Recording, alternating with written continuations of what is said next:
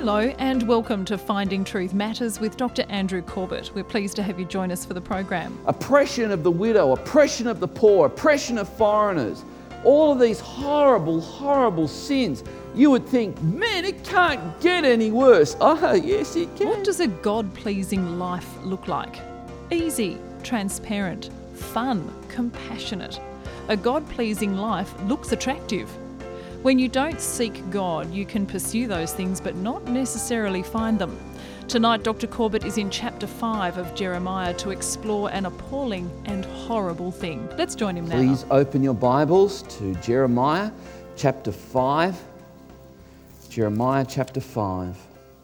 Once you're there, we're just going to invite the Holy Spirit to speak to us and allow the Word of God to minister to us today. Father, we ask that the breath of the Spirit would take the words of this revelation and cause it to burn in our hearts. Father, we want our hearts to melt because of the fire of your word. Help us, Lord, not to become hardened, but Lord, help our hearts to become softer because of your word, we pray today. In Jesus' name, amen. God is going to speak through the prophet Jeremiah, and we're going to see that God is going to talk about His word doing something that is either this or this in people's hearts. And we're going to see in this chapter, as we go right through this chapter, that He's going to list a whole lot of things that's going on in the hearts of the people of Jerusalem. And then eventually He's going to come right to the end of the chapter and He's going to make this, what I consider to be an amazing statement, where He says, this is an appalling and a horrible thing. And I think it's going to catch you off guard. Because it does. When I look at this whole chapter and I look at the sins that it lists, I think, well, they're pretty bad. And then when we get to all of that, it lists all of those things. It then says, but here is the horrible and appalling thing.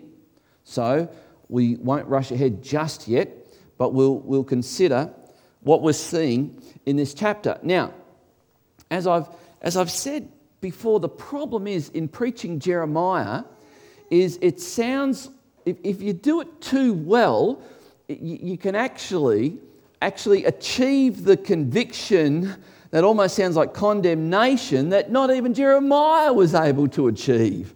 Because we are all sensitive, new covenant Christians, and our hearts are open and soft. And so when we talk about a God wanting people to have open hearts to Him, and a heart that's not hardened toward Him, and a heart that is sensitive towards sin, we should feel sensitive about our sin. And the problem is if I as the preacher or anyone else as the preacher does that too well, people can leave here not through the door but under the door, feeling so beat up.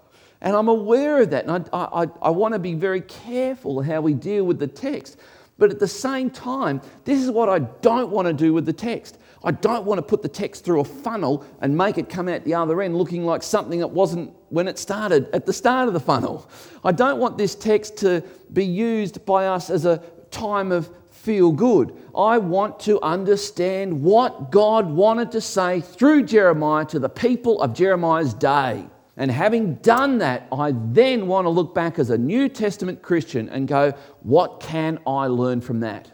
So I don't want to distort the message of Scripture. So before we can get into what we're going to see here in chapter 5, because boy, so far we've had 4 chapters, more or less, where the prophet Jeremiah has been told by God, these people are sinners. These people are committing abominations. These people are doing utter wickedness. Oh, brother, how much more of this can we handle?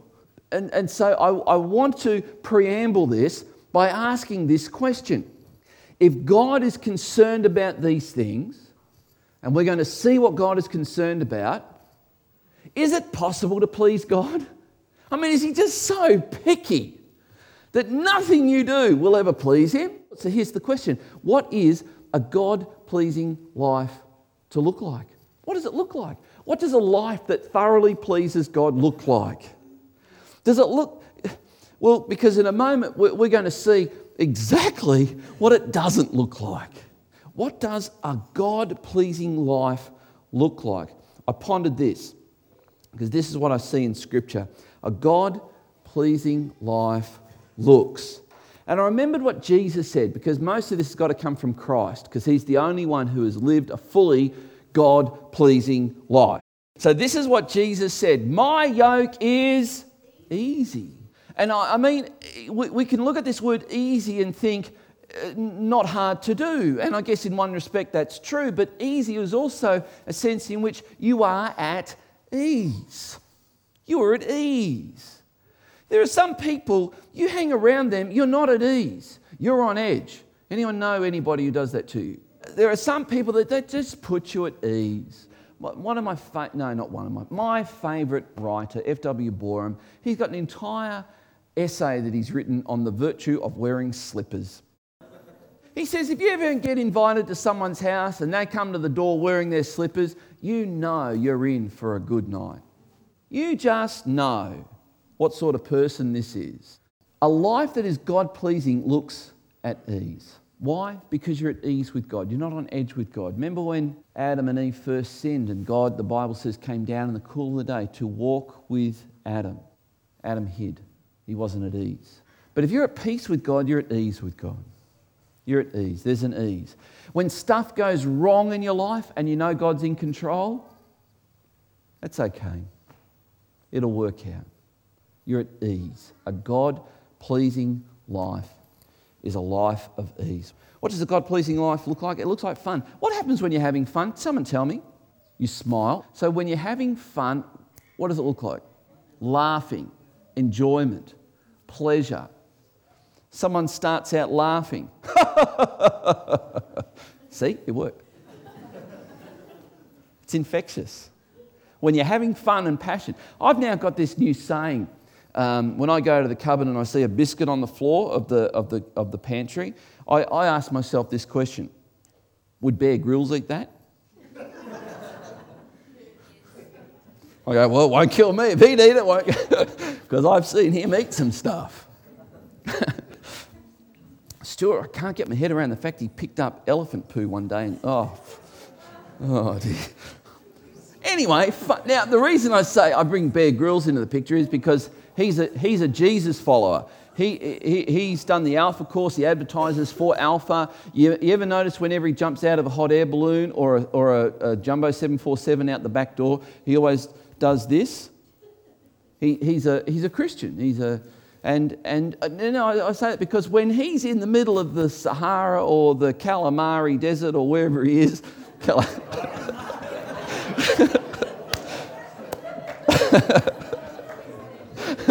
just a little test to see if you're listening. For those that didn't get that, it's the Kalahari, but I just wanted to see who was listening. Anyway, but it looks like he's actually having fun. It looks like he's having fun.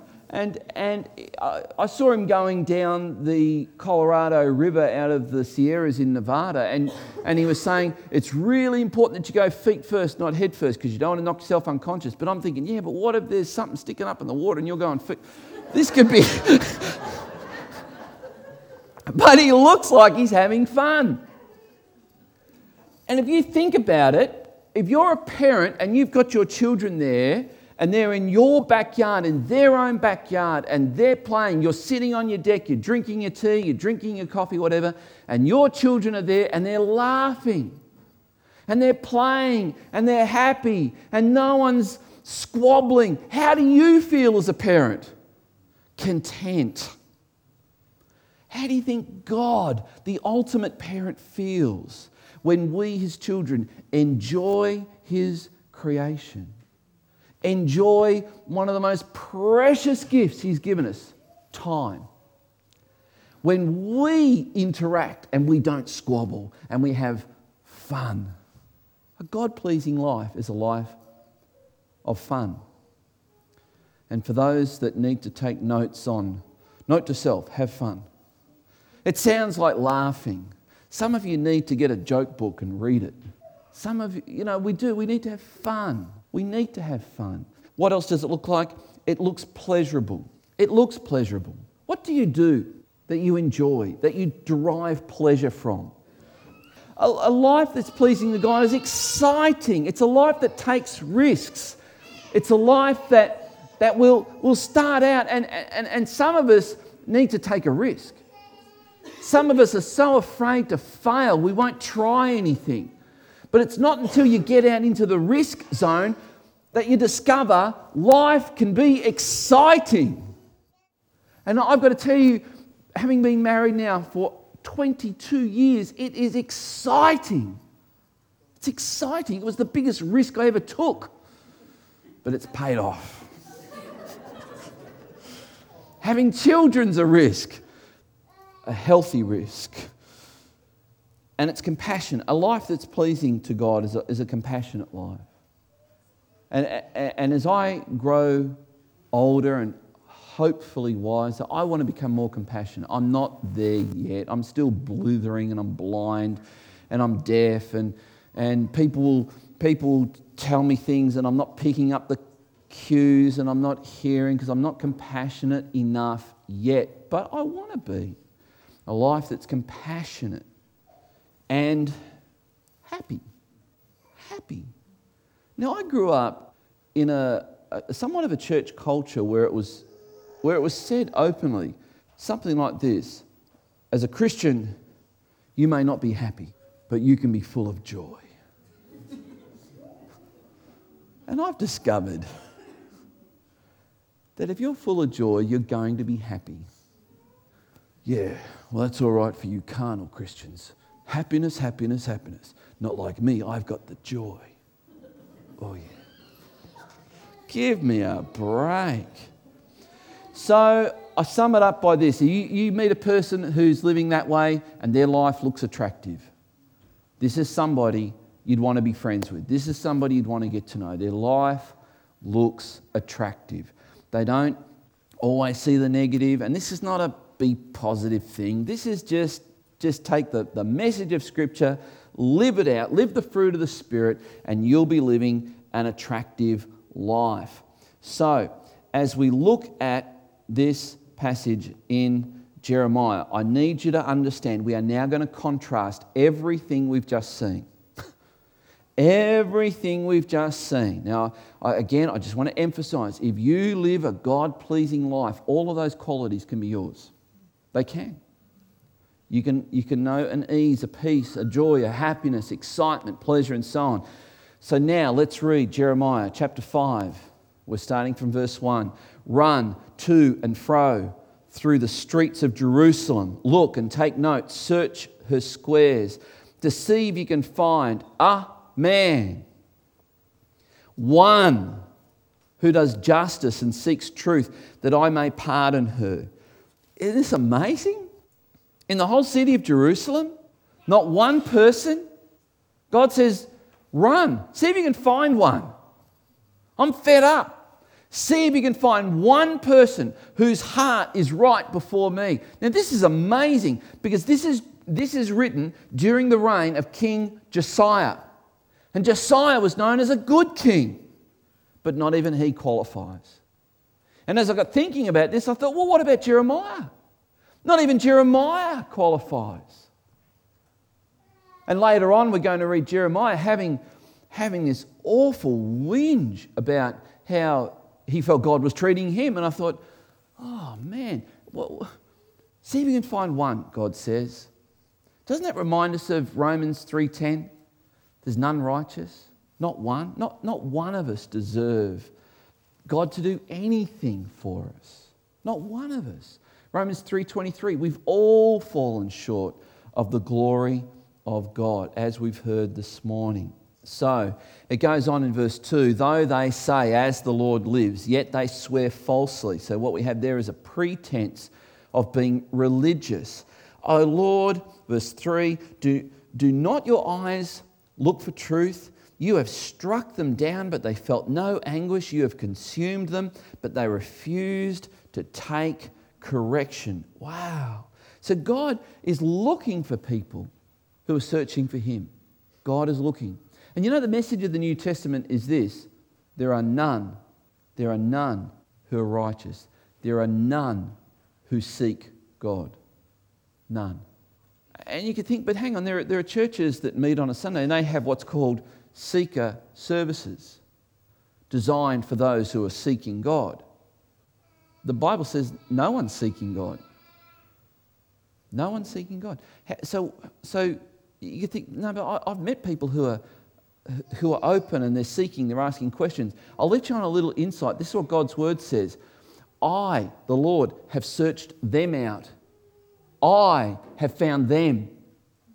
And now they seek me.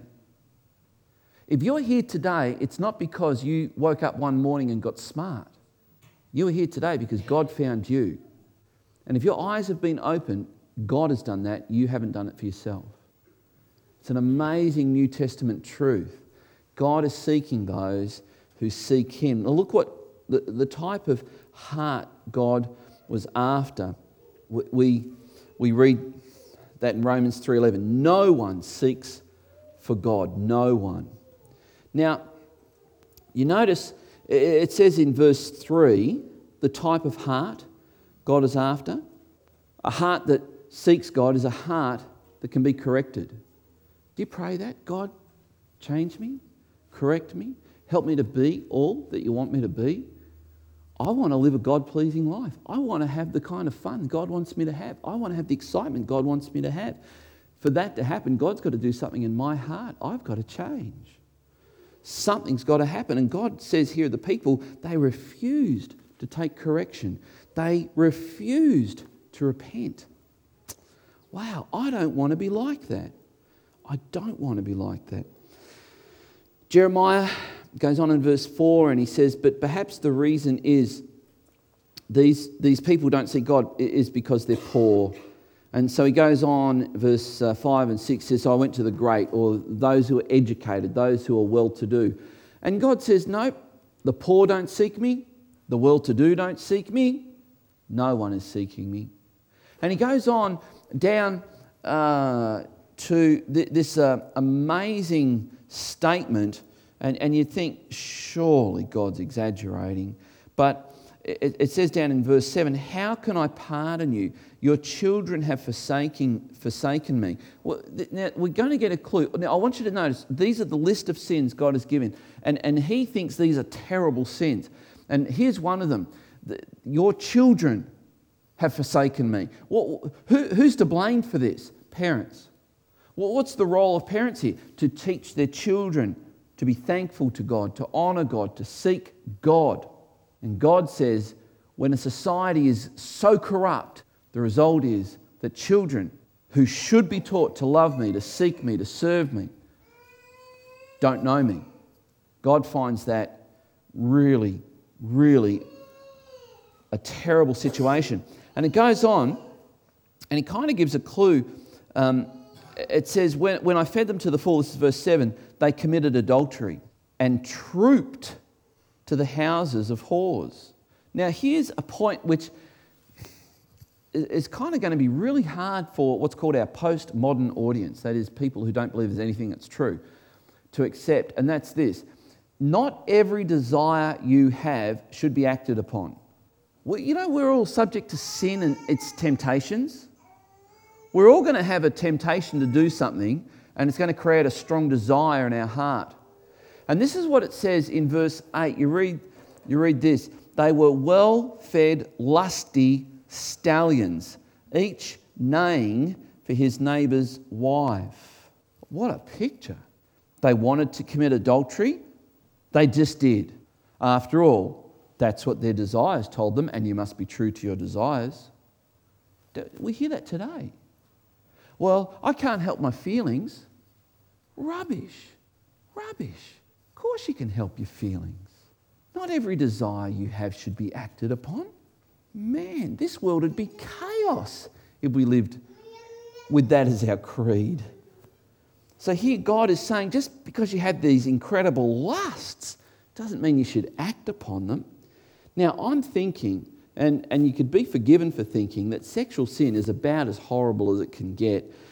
God seems to have some other things to say in this regard, because we go up to verse 10 and he talks about, as we read through there, verse 10, 11 and 12, that really the source of their sin and corruption was this thing called Baalism. Baalism was the idea that there was a male god and a female god, and that if you had and they would set up these poles, these Asherah poles, and they usually set them up on hills overlooking the valleys where your farms were, and you would go up with a temple prostitute, a whore, it says in verse 7, and you would commit an act of sexual immorality as an act of fertility, and because you'd offered that to the god, you would have fertile crops. And this is what the prophets of Baal, who spoke in the name of Yahweh, were saying. This is what God says. I've got to tell you, you read these next few verses and God is seething. He is so angry. And again, I think we've got to get our head around a passionate God. God is passionate. He's not indifferent. This is something that breaks his heart when people live this way. So, we read down in verse 14 that God's now going to do something with Jeremiah. And why? It says in verse 12, they have spoken falsely of the Lord and have said, he will do nothing. God doesn't care. No disaster will come upon us, nor shall we see sword or famine. Right? This is what the prophets were saying. Next verse, verse 13, the prophets will become wind. The word is not in them. Thus shall it be done to them. And here's a point. You can always find a prophet who'll tell you what you want to hear. You can find a prophet who'll tell you what you want to hear. You want to leave your wife and run off with another woman, I'm sure someone can pull out a word of God for you. It won't be the real word of God, but you can find someone somewhere to justify it. Someone somewhere will tell you it's okay.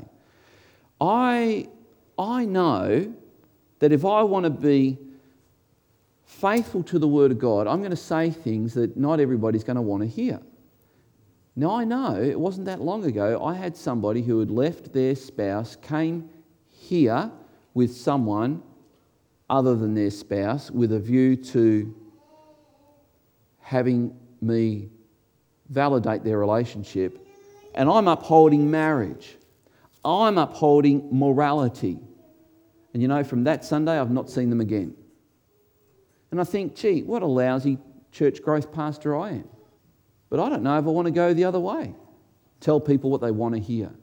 Tell people if they just apply the word, they can have whatever they want. I don't think that's God's word at all. I think as you get into God's word, you'll realise it's actually the other way around. You get deeper into this, you've got to give God what he wants. Just a thought. So you can always find someone who'll tell you what you want to hear. And so now God was going to do something through Jeremiah, and this is what he says in verse 14. Because you have spoken this word, behold, I am making my words in your mouth a fire. And this people wood, and fire shall consume them. Now, so we're going to contrast now. God is saying what Jeremiah is going to do is going to sound completely in contrast to what your own prophets are telling you. And if you're not used to the Word of God and you hear the Word of God, it can sound like that. It can sound so shocking. And we read on in the following verses that Jeremiah again talks about the impending doom that's coming upon them. That would come from Babylon, as we know. So we come down to verse 18, and it says this, but even in those days, declares the Lord, I will not make a full end of you. So no matter how angry God was, no matter how determined God was to get his people to come back to him, he says, I'm not going to punish you fully. So here's the point. With God, there's always hope. With God, you may have run 1,000,000 miles from God, but I tell you now, you're just one step away from him. As long as that step's toward him, not in the direction you're going. There's always hope with God. The righteous fall 7 times but get up again. We all stumble, we all make mistakes, we're all going to blow it. But we're only one step away from God no matter how far we go. God always invites us back.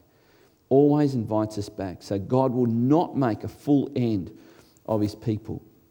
So we come to verse 21 and we see that the things of God are not always obvious. They're not always obvious. Now, I've heard people say that when God speaks, it's very obvious. Well, not to me, it's not.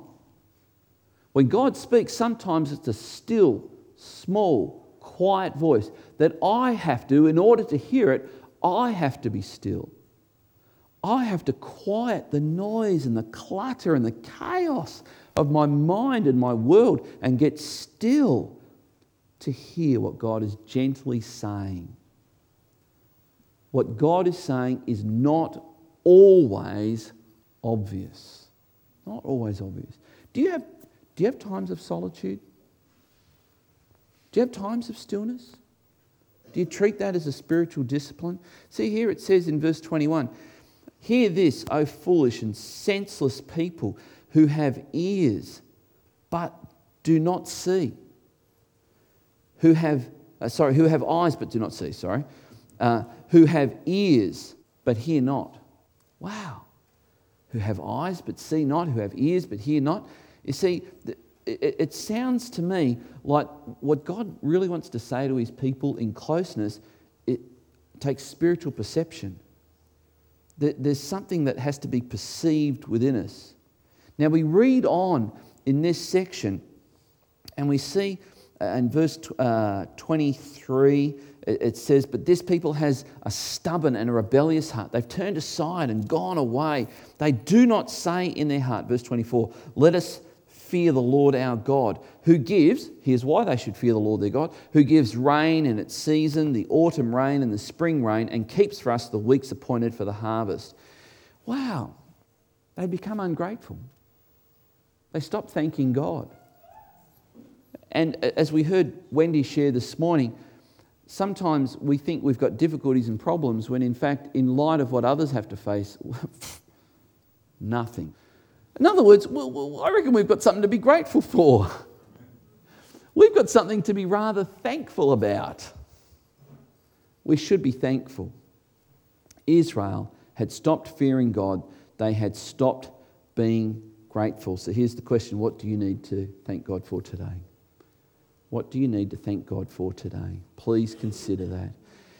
And as we bring this to a close, look at this. It says this, verse 25. You may want to underline this and highlight this and have this as your fridge magnet.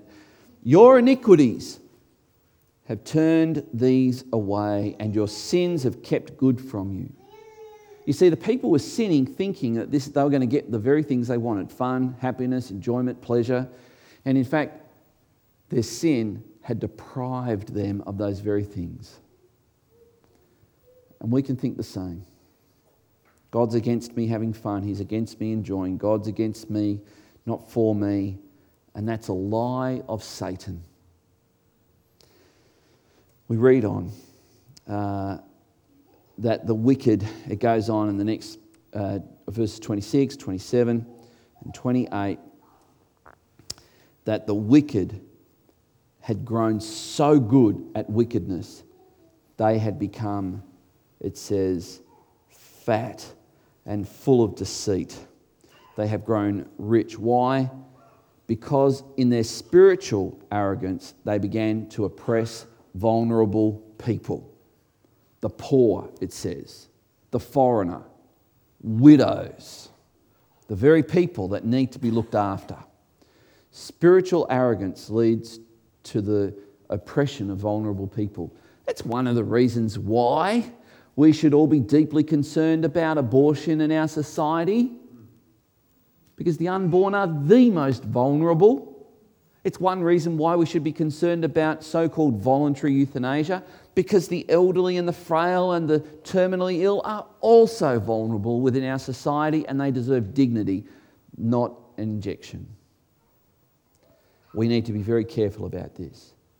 So you would think, gone through all this list of sexual immorality, idolatry, false prophets, false sexual practice, believing that it was going to conjure some blessing, oppression of the widow, oppression of the poor, oppression of foreigners, all of these horrible, horrible sins, you would think, man, it can't get any worse. Oh, yes, it can. Yes, it can. And here we go as we bring it right to the end. This is where we're going to see that there was something that they were doing that was angering God beyond this. An appalling and a horrible thing, it says. I don't know anywhere else in Scripture where it uses that vocabulary. an appalling and horrible thing has happened in the land. Verse 30, and here it is. You're kind of ready for it. We've gone through sexual immorality. We've gone through murder. We've gone through idolatry.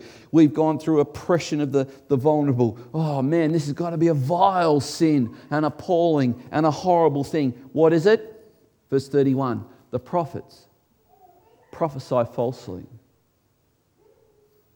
Huh? What? Huh? That's it? Those people who claim to know God and speak on His behalf were not speaking the Word of God. And you could think, well, boy, Andrew, that really puts you in a high responsibility. No, that puts us all in a high responsibility. We all have the Word of God in us. We are all charged to share it. All of us. I didn't hear any amens. The view just got very lonely up here. Aren't we? Man, we are. The prophets prophesy falsely. Do you think God will, someone comes to you, do you think I could still go to heaven even though I'm a XYZ religion and I despise everything Jesus said? Oh, I'm sure God wouldn't mind. What? Or to say it like a man, what? I mean, what? Can it get any worse? Yeah, because it goes on and it says, and the priests rule at their direction. The prophets were saying things to people they wanted to hear. Oh man, this is what is so appalling. This is what it says. And my people love to have it so. But what will you do when the end comes? There is coming a time when God will end this. So here's the question. I don't want my heart that hard. I want to live a God-pleasing life, and it's got to happen by something starting in here. I want God to have way in my heart. So here's the question. Can you open your heart to God? That's the first question. Can you? Are you prepared to let God have His way in your life? Second question, does your heart belong to Jesus Christ? You want to live the kind of life that's going to bring you the most pleasure, excitement, joy, fun and happiness? You need to give your life to Jesus. It's that simple. Because if you don't, it says your sin will rob all those things from you. Let's pray. Father, help us to be the kind of people that live a God-pleasing, God-honouring life. Help us, oh God, not to have hard hearts, but hearts that melt in your word. Lord, we read in this passage that your word is like fire. Help our hearts to melt like chocolate, not to become hard like clay. Now, if you're here and you're listening to me right now, and you know that you don't have the kind of life that pleases God, you are not living the kind of life that brings God pleasure, then I invite you right now, you are one step away from God. You might think you're 1,000,000 miles from Him, but what you don't know is that God has been on your case. God has been on your case. You are one step away. Just turn around and come back to God. And you turn around and come back to God from your heart with a prayer that says, God, I'm sorry. God, forgive me. God, I want to please you. I want to come home. And what you need to know is that step that you must take has been made possible because Jesus Christ took the penalty of all your sin, of all your lack of righteousness, and He died on the cross in your place so that you could have everything that your heart really, truly aches and longs for. Will you give your life to Jesus? Perhaps there's someone here today. Perhaps you're here today and you've never fully surrendered to God. Please give your life to Jesus. I want to pray with you. Now, Lord, I pray for us, the church, that we might know the love of God, the grace of the Lord Jesus Christ and the fellowship of the Holy Spirit. Amen. What's your spiritual condition? Is your heart open to God? Don't be deceived. Seek God. More from Jeremiah next week. Podcasts and Finding Truth Matters resources, including tonight's program, Jeremiah Part 11, An Appalling and Horrible Thing, are available from Legana Media. You can contact us at PO Box 1143, Legana, Tasmania 7277, or via the website findingtruthmatters.org. If you'd like to subscribe to the monthly e-newsletter Perspectives, visit findingtruthmatters.org and click subscribe. Dr. Corbett is pastor of Legana Christian Church and president of ICI Theological College Australia. We look forward to joining you at the same time next week for another Finding Truth Matters.